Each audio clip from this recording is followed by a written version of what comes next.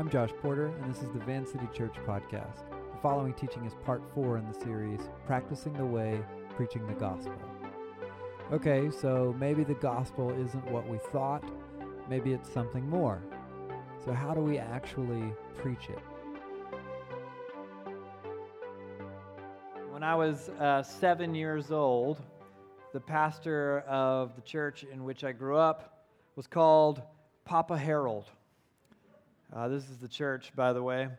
He was an old man, stooped and arthritic, and everyone loved him. And I grew up with church, with God, with Jesus. My parents were Christians, our friends were Christians. The culture was quasi-Christian.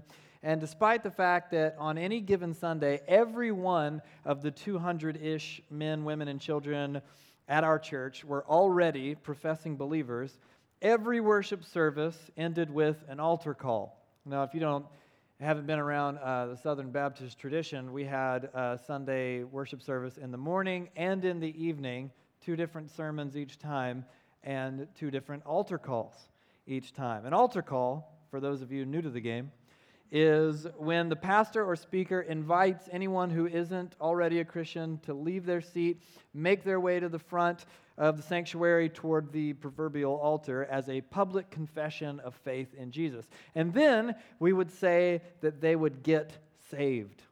Needless to say, on almost every Sunday, the final hymn played out with no takers because everyone was already saved. But when I, at age 7, asked my parents about some of the concepts that I'd grown up around, being saved, heaven, asking Jesus into your heart, they arranged for me to meet with Papa Harold to gauge the sincerity of my interests. So in his office, Papa Harold raised a gnarled hand and he marked a chalkboard with chaotic, zigzagging sketches of white until its surface was littered with chaos. This, he told me, is like your sin.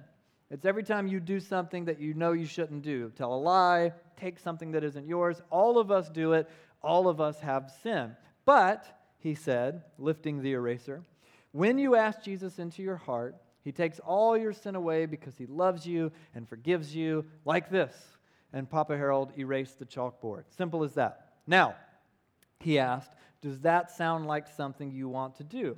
And as a 7-year-old, it really did.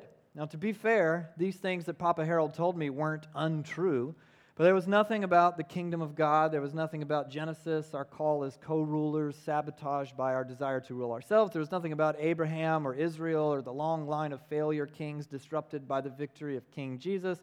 And who can blame him? I was 7 years old. There was nothing about the defeat of death, the destruction of the Satan, the inbreaking rule of God, and the age to come. Just Jesus in my heart. Your sin will be gone. So, the following Sunday, I answered the altar call. Later, I was baptized by Papa Harold himself, and my parents wept with joy. I had no idea what it meant to follow Jesus. Not really, anyway. So, the question is, did Papa Harold preach the gospel to me?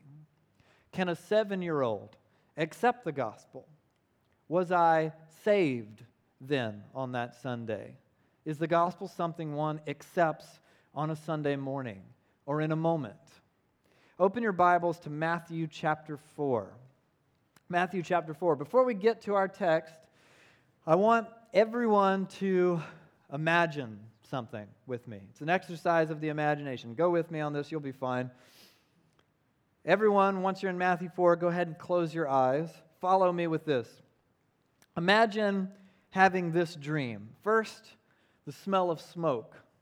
And then you look, and on the horizon is the great city. The sky is dark with ash as great plumes of black smoke go billowing into the air over the smoldering rubble of what was once Jerusalem.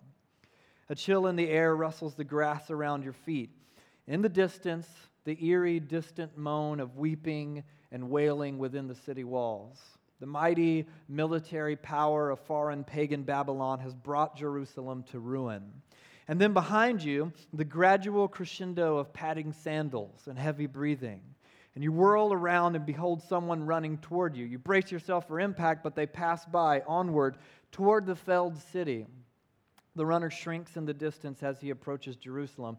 And then in the dream, you're suddenly within the charred ruins of the city itself. The great columns of stone have collapsed. shattering into enormous fragmented boulders. The temple walls have fallen, the king's throne is cracked, blood and fire and bodies ornament the scene.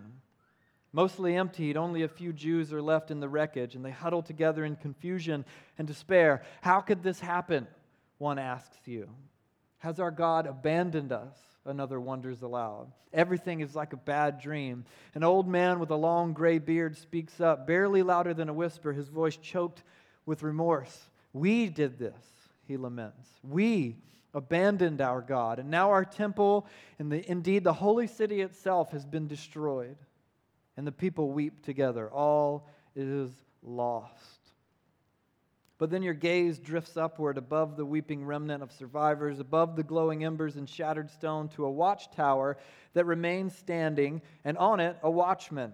The watchman squints out on the darkened horizon and sees someone running, the same runner from before, frantic, hurrying toward the fallen city. And over the ominous sound of the wind and the dying crackle of fire and distant lilt of weeping beneath, there's another sound. The runner himself is calling out as he comes. When the watchman leans forward, his brow furrowed. What is he saying? And then his words echo out again. Good news, he shouts. Good news. As the runner comes rushing into the fallen city, panting, his face bright with a great smile of joy, though his feet are torn and bruised from the journey, he says it again. I have good news. I have gospel. Though Israel has sinned, and though her sin has become her destruction, Yahweh is still king. Our God, Yahweh, reigns even so. And more beautiful even still, Yahweh has not given up on Israel. He will one day return to this broken place, to this very city, and He will sit on the throne, and He will rule over His people and restore peace, silence the weeping, and dry every tear. And as was promised in the beginning, all nations will be brought into the blessing of God.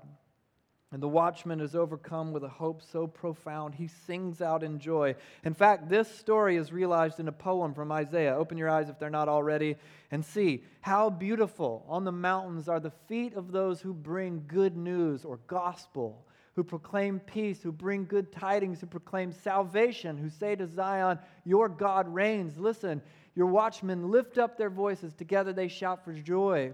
When the Lord returns to Zion, they will see it with their own eyes, burst into songs of joy together, you ruins of Jerusalem.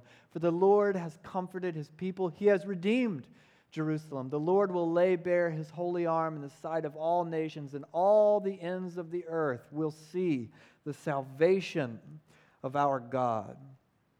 Okay, don't check out. I want you to imagine one more thing. Imagine that you wake from this dream. All of that, the burned city, the watchman, the good news, it was a dream. You wake in the crude, ancient dwelling of a first-century Jewish home. The dream was a familiar one of the great stories of your ancestors, a story you've heard your entire life. It's not the first time you've had a dream like this, because you are a first-century Jewish fisherman or woman, and as a result of your deep love for your people and your heritage, stories like this one from Isaiah are often on your mind, even while you sleep. Yours are the stories of Abraham, of Joshua, of Moses. Yours are the Psalms, the prophets, the wisdom of Solomon. And you live in the very land in which this dream story from Isaiah actually unfolded. But things are different now. Different but not better. All is not well in the land of your heritage, of your people. The hope of that runner, of that messenger, the good news has not been fulfilled. God has not been restored to the throne. Your home, the city of Capernaum, is a militarized zone occupied by a foreign presence for some 70 years at this point. Though the land belongs to your ancestors, it is ruled by the Roman Empire. And these great centurion bullies remind you of their lumbering presence constantly. They make daily security rounds around the city borders. Your uncle, a farmer, was so burdened by Roman taxes that he was forced to sell his land and work as a debt slave in the fields his family once owned. These occupying powers care nothing for your stories, nothing for your way of life, nothing for your God. And with the dream reverberating in your consciousness, you rise and you set off into your village to prepare for a day's work of fishing. Dawn is breaking in the east. The air is cool and damp. And as the homes around you wake and stir, you catch wind of conversations around you, some sense of excitement in a nearby dialogue. and curious, you move toward the voices and you hear about a traveling stranger, a prophet, they say. Some bystanders join in on the conversation because they've heard about this guy as well. A prophet. Everyone's heard about him. Everyone is talking. Someone else says, it's just another charlatan. We've had people like him before. And another rebuts, no, this one is different. He's called Yeshua Manatzarat, or Jesus who is from Nazareth. And he's been on the move. He's been traveling from town to town, village to village, and he's coming to this town next. This prophet, this rabbi, is coming to your local synagogue to teach. And you're not sure why, but news of this traveling stranger kind of lingers in your mind. No, it's not the first time you've heard about something like this, but you can't shake it. You simply have to see what all the talk is about. So, at dusk, beneath the orange glow of a warm setting sun, you head to synagogue. And before you've even fully arrived, you're startled to see crowds are there. Enormous crowds overflowing from the synagogue, hundreds of people clamoring into and around a space that seats about 50 or so. So you hurry to the edge of the people, the excitement of the crowd. Everyone is standing on tiptoes, wanting a view. Everyone leans forward, craning their necks. And beyond the crowds, you can see just a glimpse over the heads, the stranger. And his voice rings out across this silent, awestruck mob. And you hear the message of this mysterious figure that has everyone talking. And you hear him say with your own ears, the time has come, it's here. Everything God said, everything God promised, God's reign, his kingdom has arrived. Change everything and receive the good news, the gospel. And you can hardly believe what you're hearing. The time has come. In the average print Bible, the Gospel of Matthew is approximately 30-some pages. Across the span of those 30 pages, one central message is reiterated by Jesus 1.5 times per page. This message is so core to the teaching and practice of Jesus, in fact, that it should arrive in our minds immediately on the heels of any mention of Jesus himself. So let's read this text and find out what it is. You guys all right? You still with me after all that? Yeah. Great, thank you. Matthew chapter 4, beginning in verse 12. When Jesus heard that John had been put in prison, he withdrew to Galilee. Leaving Nazareth, he went and lived in Capernaum, which was by the lake in the area of Zebulun and Naphtali, to fulfill what was said through the prophet Isaiah, land of Zebulun and land of Naphtali, the way of the sea beyond the Jordan, Galilee of the Gentiles. The people living in darkness have seen a great light. On those living in the land of the shadow of death, a light has dawned. Verse 17, from that time on, Jesus began to preach, repent, for the kingdom of heaven has come near. There it is, the central message of Jesus of Nazareth, the concept to which he dedicated the most real estate of his teaching by far. The kingdom of heaven, or the kingdom of God, has come near. This is Matthew's way of describing what the other gospel authors call the kingdom of God. Matthew summarizes the whole message this way: repent, which means stop what you're doing, turn around, because something is happening that requires us to stop, to reassess our notions about the world, our values, who we are. Why? For what reason? What's happened? The kingdom of God has arrived, or has come near. Now, let's be honest, the kingdom of heaven arriving is, for many, if not most of us, not the first thing that comes to mind when we consider the message of Jesus. But based on the sheer volume alone, it should be. Jesus talked about it more than any other thing. It's not hyperbole to say that all that Jesus said and did was and is an outworking of this message. And it didn't begin in the New Testament. Jesus didn't make it up. A few weeks ago, we pointed out that the concept of God's kingdom begins all the way back in Genesis 1. In the Bible story, human beings are created to rule with God, to have dominion over the earth. This is the language of royalty, of kings and queens, made in God's image to collaborate with God and share in God's kingship, his good reign. But if you know the story, humanity doesn't want to share God's kingdom. They want their own kingdom. But we're not God, and we're not great at our own kingdom. For more on this, see The World. So you get war and oppression and racism and sexism and genocide and civil unrest and political megalomania and things like factory farms and ecological fallout and slavery and police brutality and sickness, disease, global warming, and on and on and on the list goes when people are in charge. And the Bible's narrative conflict unfolds from there. It's a story we know, all of us. You don't have to buy into the Bible's narrative to agree that the world is a broken place. Even the most desperately optimistic person was likely convinced, at least by the last couple of years, that, hey, something doesn't quite seem right with this whole human thing. And this is what I want all of us to understand about the good news, or about the gospel.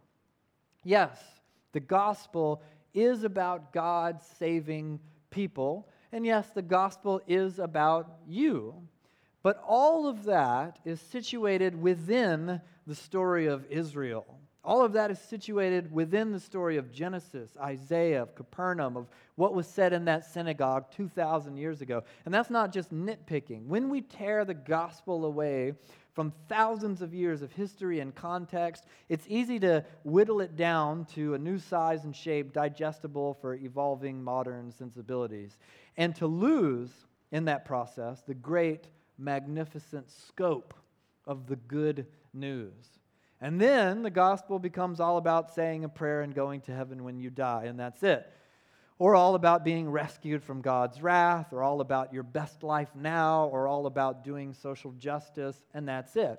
But it's so much more, so much bigger than these modern reductions. When we receive the good news or the gospel, when we step into and participate in a story stretching back all the way to in the beginning, and all the way forward into Sunday evening in Vancouver in 2021 and beyond.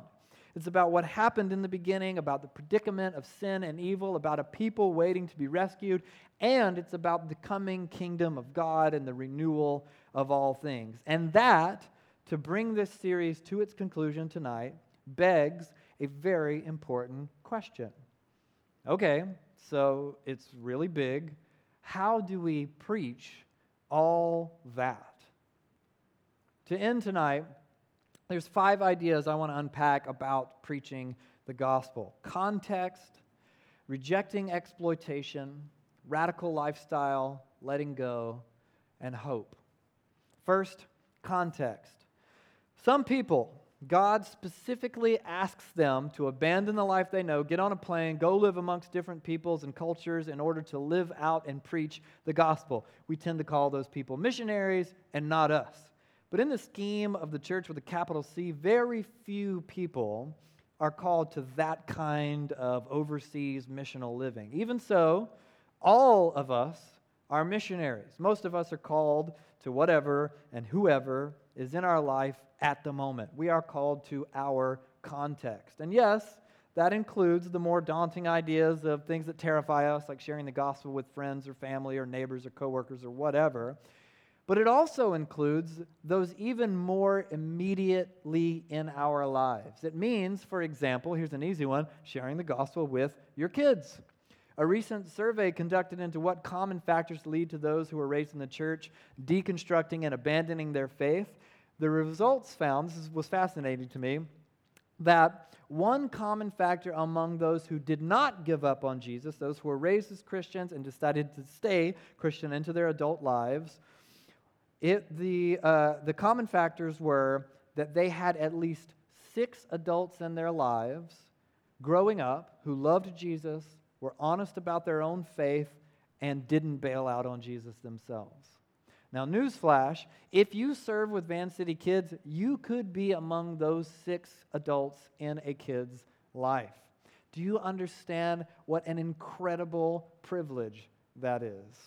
And that's not handing out pamphlets and leading little kids in the sinner's prayer or marking up a chalkboard or anything like that. That is just being in a kid's life as a faithful ambassador of the kingdom of God. If you are looking for an opportunity to share, to live the gospel, there it is. Register to serve with the kids, get to know them, be present, follow Jesus well in their midst, talk about it. That is one incredible way to preach the gospel. You think they don't notice? Man, the other day, my daughter Isla, who's 5, She was riding with me to the store. She told me about all her teachers at church, unprompted, by the way. I didn't ask. She was telling me each of their names, their personalities, what they tend to say, which ones, are like this, which ones are like that. And then, of course, it always leads to, Dave Zarate doesn't like ice cream. Can you believe this? They're obsessed with this fact that he doesn't like ice cream. All that to say, they notice. Believe me, they notice who's down there. They notice what you say. They notice who is a faithful presence in their lives. And they know that by being there and talking to them that you love Jesus and you're trying to follow him as well. You parents raising your children in the story of the Scriptures, living it out with honesty about your own struggles, your own failures, commitment to the way of Jesus, that is the most important gospel opportunity in your life. And I realize not all of us are parents, but my point is that when we think of the gospel as like, oh, that's missionary work, as strategic and complicated and terrifying, we tend to overlook our own context and our own season of life, because it also includes the people in this room. My guess is that just about everyone in this room either knows or knows of someone who once followed Jesus but then walked away from the way of Jesus. Did you know that in James in the New Testament, it is written that if you play a role in bringing such a person back to faith, you, and I quote, save them from death and cover over a multitude of sins. It's not just people in other countries or neighbors across the street that need the gospel. The family of God often needs strong faith from those who have it for the sake of those whose faith has gone dry. And how? With winsome arguments and convincing data? No. What if you just believed, truly believed, that what Jesus said was true? What if you had no agenda, no pretense, no strategy? You just wanted badly to follow Jesus with everything you are for his way and his truth to invade every aspect of your life. Here's an example of how that works out in a profound and beautiful way. Last week, I was on stage before the gathering plugging in XLR cables. Really fantastic work. And Eric was nearby, Eric, our director of music, and he asked me if I had heard a certain album yet. Hey, did you listen to this record yet? And I said, I have not. What do you think about it? And he said, I like it. It's like this. He told me a little bit about the record. It sounded cool to me. So I went home and I listened to it later that week. That, I would argue, is about as ideal a paradigm for preaching the gospel as any. Once I was on an airplane, which is just one of the worst things in the whole world. I hate airline travel so much. Does anyone else just absolutely loathe? Not just like, oh, it's not the best, but I actively loathe every step of that horrible, horrible process. I know, whiny baby, first world, blah, blah, blah, blah, whatever. I was trapped in this miserable tube, with you can't move and you're just crawling in your skin and you can't sleep. I could never in a million years fall asleep on an airplane, and everything hurts, and I'm trapped next to this talkative passenger, and he really wanted to have a conversation the entire way, which is great. So he talked about where we were from and where we're going, and then the guy asked about my work.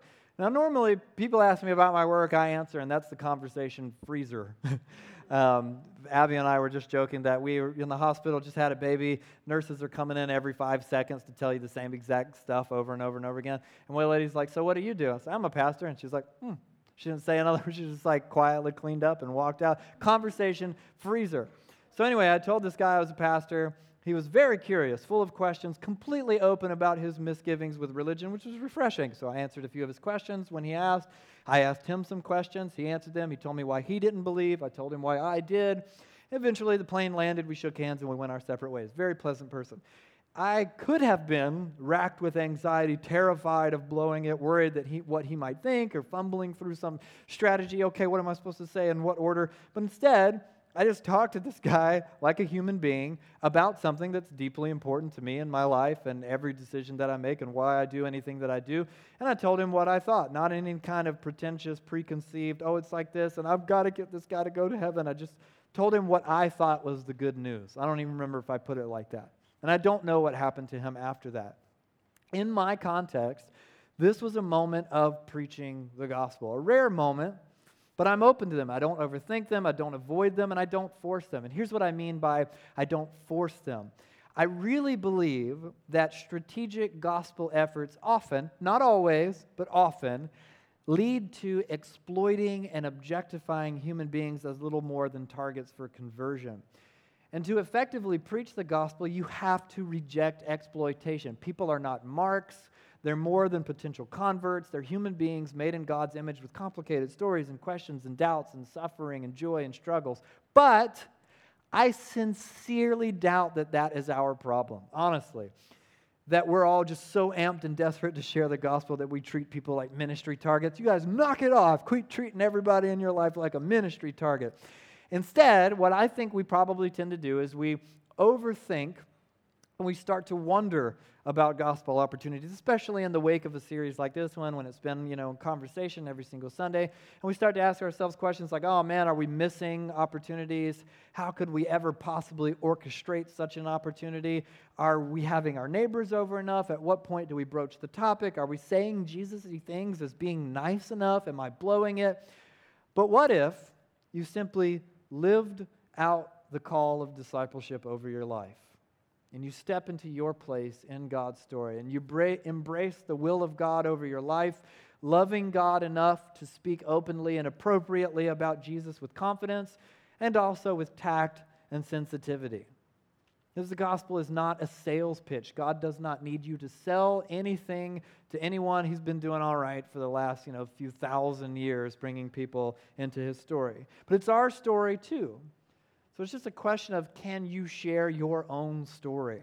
It's amazing to me that people have no problem rattling off details about where they come from, what music they like, what show they're watching, but it's like, what do you think about the world? All of a sudden you freeze up and don't know what to say about Jesus. I genuinely feel no trepidation whatsoever about talking to anyone about what I believe about Jesus or the Bible, whether it's the guy on the plane or the clerk at the grocery store or my neighbor or whatever.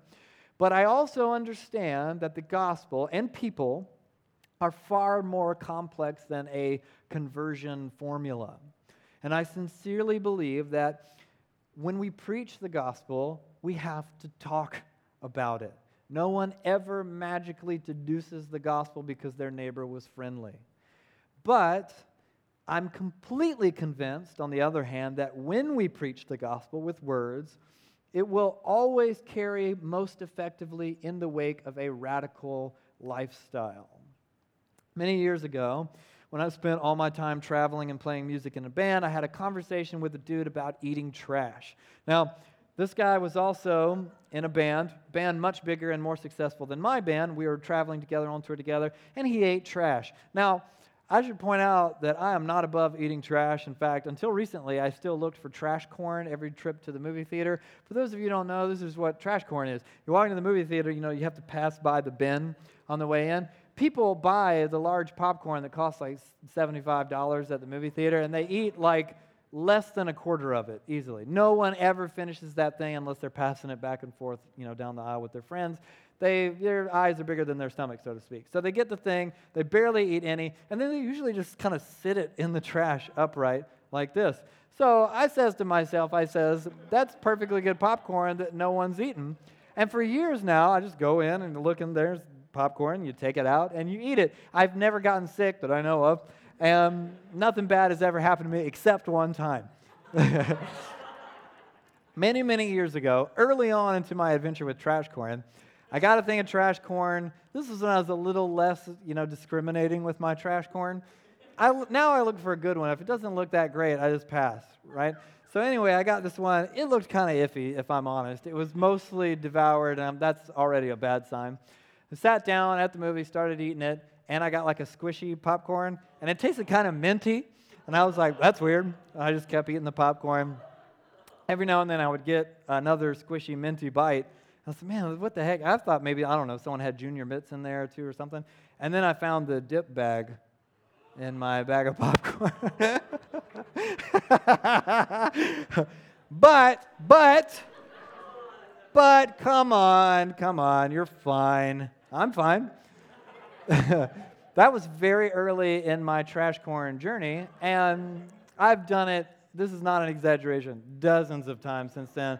I've never found a dip bag a second time. So I think it's kind of like lightning, Anyway, this guy that I'm talking about in my story, this is not about me. This guy, he ate trash And he took it further than I ever did. The two of us, so in this particular scenario, the two of us were standing outside. I remember it vividly, standing outside together after we'd both played in Illinois.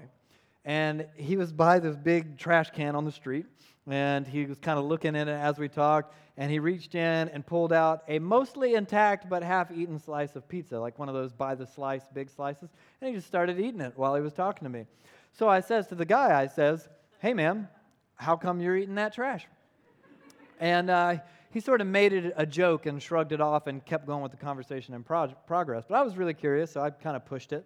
And I was like, no, really?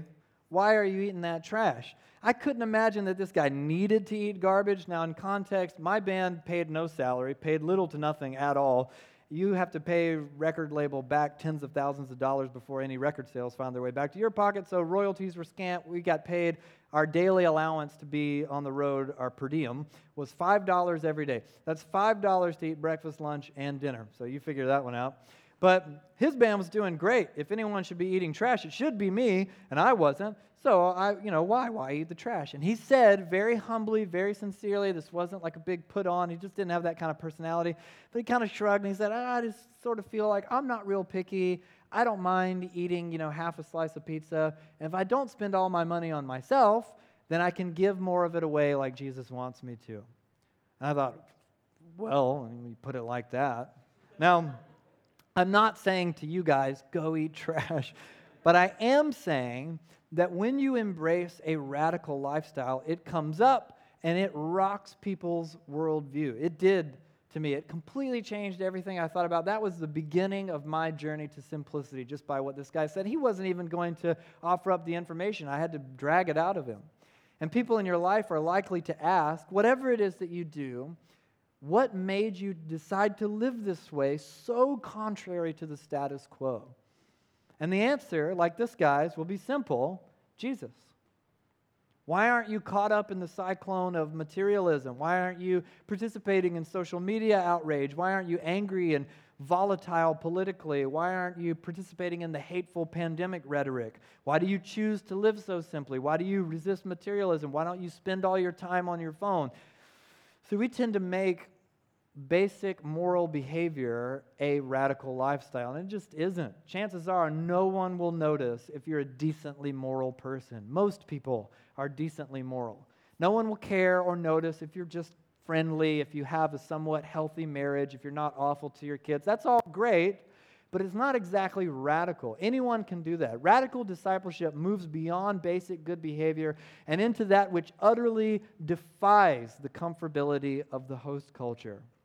But remember, it's a two-way street. In the same way that radical lifestyle begs the question of the gospel, it also conjures the anger of the status quo. Because when you live differently, you're calling the way things are into question by simply living out a different story. And people don't like their stories challenged. So that same evening that the guy told me about his willingness to eat trash in order to give his money away for the sake of the kingdom, I went back and I retold the story to some friends, and it was incredible to me to watch the divided reaction. One group of the people that heard the story was like me. They were inspired by it. They're not necessarily going to eat trash, but they were just really touched by, forget the distracting aspect of eating actual trash. I keep saying it, and I know how it sounds. It was the incredible commitment to make oneself uncomfortable for the sake of generosity. Translate that however you will. But another few people weren't impressed. They were annoyed. And they said things like, how stupid, too far, they said. And I got the distinct impression that it wasn't just that they thought it was icky. Everyone thought it was icky. It seemed to me that they took actual issue with the radical nature of his logic. And I realized then that it was because they didn't like the way that it made them feel. It was almost like the pushback was, well, if that's radical, then that would imply that we might be called to do something radical, and we don't want that. We want to live how we live now. The gospel, actually lived out, disrupts. So even if you live radically, even if you contextualize, even if you're gracious and nuanced and bold, most people, I would argue, and Jesus said, will reject the gospel. So we persist in the truth in radical living, in preaching the gospel, and we let go of the fact that no one will be coerced into the kingdom. We can influence, we can participate, but we can't control, so we have to let go. And it makes sense. Nearly everything Jesus says defies logic and sensibility. It's so bizarre and unexpected that in the Gospels, Jesus has to explain it like crazy over and over and over again, point blank and with metaphors and parables. So when the gospel is preached, with all that it brings, things will get uncomfortable eventually for everyone. And according to Jesus in the Scriptures, the majority of people will confront that discomfort by simply saying, "No thanks, I'll pass." Because Jesus will make incredible statements about how we are to understand our money, our bodies, our sexuality, how we navigate relationships and marriage and singleness, the way that we shop, the way that we treat people that we don't like, the way we resolve conflict and deal with our enemies, both personal and national. In Matthew's language, stop what you're doing because something has happened that requires us to reconsider everything. Or, the shorthand, repent, for the kingdom of God has come near. And it begs the question, will we submit to this king and step into his kingdom, or will we pick and choose how we define good and evil for ourselves, just as it was in the beginning? And many people will say, but I'd rather be with the culture. They'll hear the gospel with all your nuance and acumen and friendliness and everything else, and they'll say, I'd rather stay with my political tribe. Or they'll say, I'd rather be with progressivism. I'd rather be with conservatism, whatever. And you can't have both. Nearly everything Jesus says will be counterintuitive to us at some point. The first shall be last. Power is displayed in weakness. Respond to violence with love. Value other people and their interests above your own interests, even at the expense of your own interests. And some of us in the room, we heard all that, we are hearing all that, and we are saying yes. We're here, and that should give us hope. Hope that the gospel continues to go forward and continues to change the world. This story you and I belong to, yes, it was written to someone else in a different time and place and language, but those of us who participate in this ongoing story of God's people, the church, the growing kingdom of God, we are now a part of this story. So consider this for a moment. These stories are not designed to simply relay history. They do that. This community, along with other communities of disciples meeting together all over the world today, really, visit and revisit these stories so that they may bring you and I into a living encounter with the same Jesus that approached those fishermen by the lake and said, drop everything and follow me. The same person standing outside the crowded synagogue with a message that made their heart light up.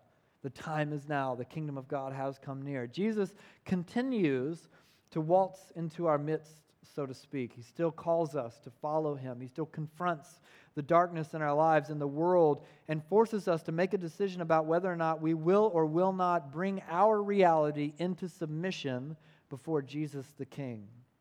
And you know right now what is not submitted to Jesus. A relationship, your sexuality, a habit, the way you spend money, the way you eat, the way you communicate, the things you do and do not do, what you say. You know that there are gaps between what is submitted to Jesus and what is not. This is spiritual formation, closing that gap. And Jesus, by his Spirit, will always bring our attention to those gaps and say, this is not right. He will always bring those things to you and say, this is how you remain enslaved. You are destroying yourself. Let me set you free. And some of you have entire lives not at all submitted to Jesus. And I get that. We're all in different places with Jesus, more or less. And that's okay. You're welcome here. It's a safe place to learn about Jesus and other people working to do likewise. But listen, a bit of forewarning. Jesus will not simply stand by silent, nodding, saying nothing, waiting for you to work it all out. He will, if you actually have an active relationship with Jesus by his Spirit, he will speak up. And he will provoke and challenge and invite you to make decisions about the way that you live and understand reality. And in reality, you make decisions about Jesus every day. It's not exactly something you can set in limbo. You're not waiting to make decisions about submitting to Jesus. You are making them every moment of your life. You're saying, no to Jesus' way when it comes to sexuality or money or relationships, or you're saying yes. It really is kind of that simple, a yes-no matrix. You're simply saying no to Jesus, or you're saying yes. It's pretty simple. And it's a bit of a paradox. Submitting to the authority of King Jesus is actually freedom. The only way to become a fully realized human and to have what Jesus called the life that is truly life, or life to the fullest. In Matthew's gospel, we're given this clear portrait of what life in God's kingdom looks like through both the teachings and the lifestyle of Jesus, but not before you get the invitation. And this one heck of a stipulation: repent, come and die, and then follow me. Of course, most of us have gathered by now that the entirety of your habits and behavioral patterns in the depths of your heart and mind cannot be simultaneously surrendered to Jesus, and in that moment, transformed and upended for good. It's a process. Jesus compared it to walking a narrow road. It's a journey. He loved to describe the way of the kingdom of God and the way that it spreads. It's almost surprising, the metaphors he uses. A tiny seed that grows slowly into an enormous plant. It's small ingredients that spread slowly throughout a large recipe. And yet you know, right now, you know the thing or things that are not submitted to the way of Jesus. They could be simple relational things like flakiness, non-commitment, faithlessness, or things that are more perplexing and complicated like an addiction to pornography. It could be materialism, or it could be drunkenness. It could be smartphone obsession, to bitterness and broken relationships, whatever it is for you. And though we tend to become utterly convinced that these things are either healthy, or maybe we tell ourselves that they're unimportant, or we just say they're unchangeable. There's nothing I can do about them right now. But if you want to follow this Jesus character, he will present you a radical paradigm for what it means to be human. And you'll see as we move on through the journey of following Jesus, it doesn't sound like, Jesus standing by, yeah, I know, wow, but maybe you could sort of, if it's not too much trouble, just think a little bit differently about this, sort of. But hey, whatever works for you, your truth, you find your own journey, you find your own truth. You're so special. Jesus tends to say, look, this is the way to life, and all this leads to death. And moreover, not just death for you, but others. Choose life, follow me. God has provided a way out of this mess that we're in. And that is good news, that Jesus brings life and freedom from the human predicament. Something is wrong. We need saving. And the story of God rescuing humanity has come to fruition in and through King Jesus, the messenger running toward the fallen city. I have good news. May we learn to proclaim the same message and proclaim it well. Let's pray together.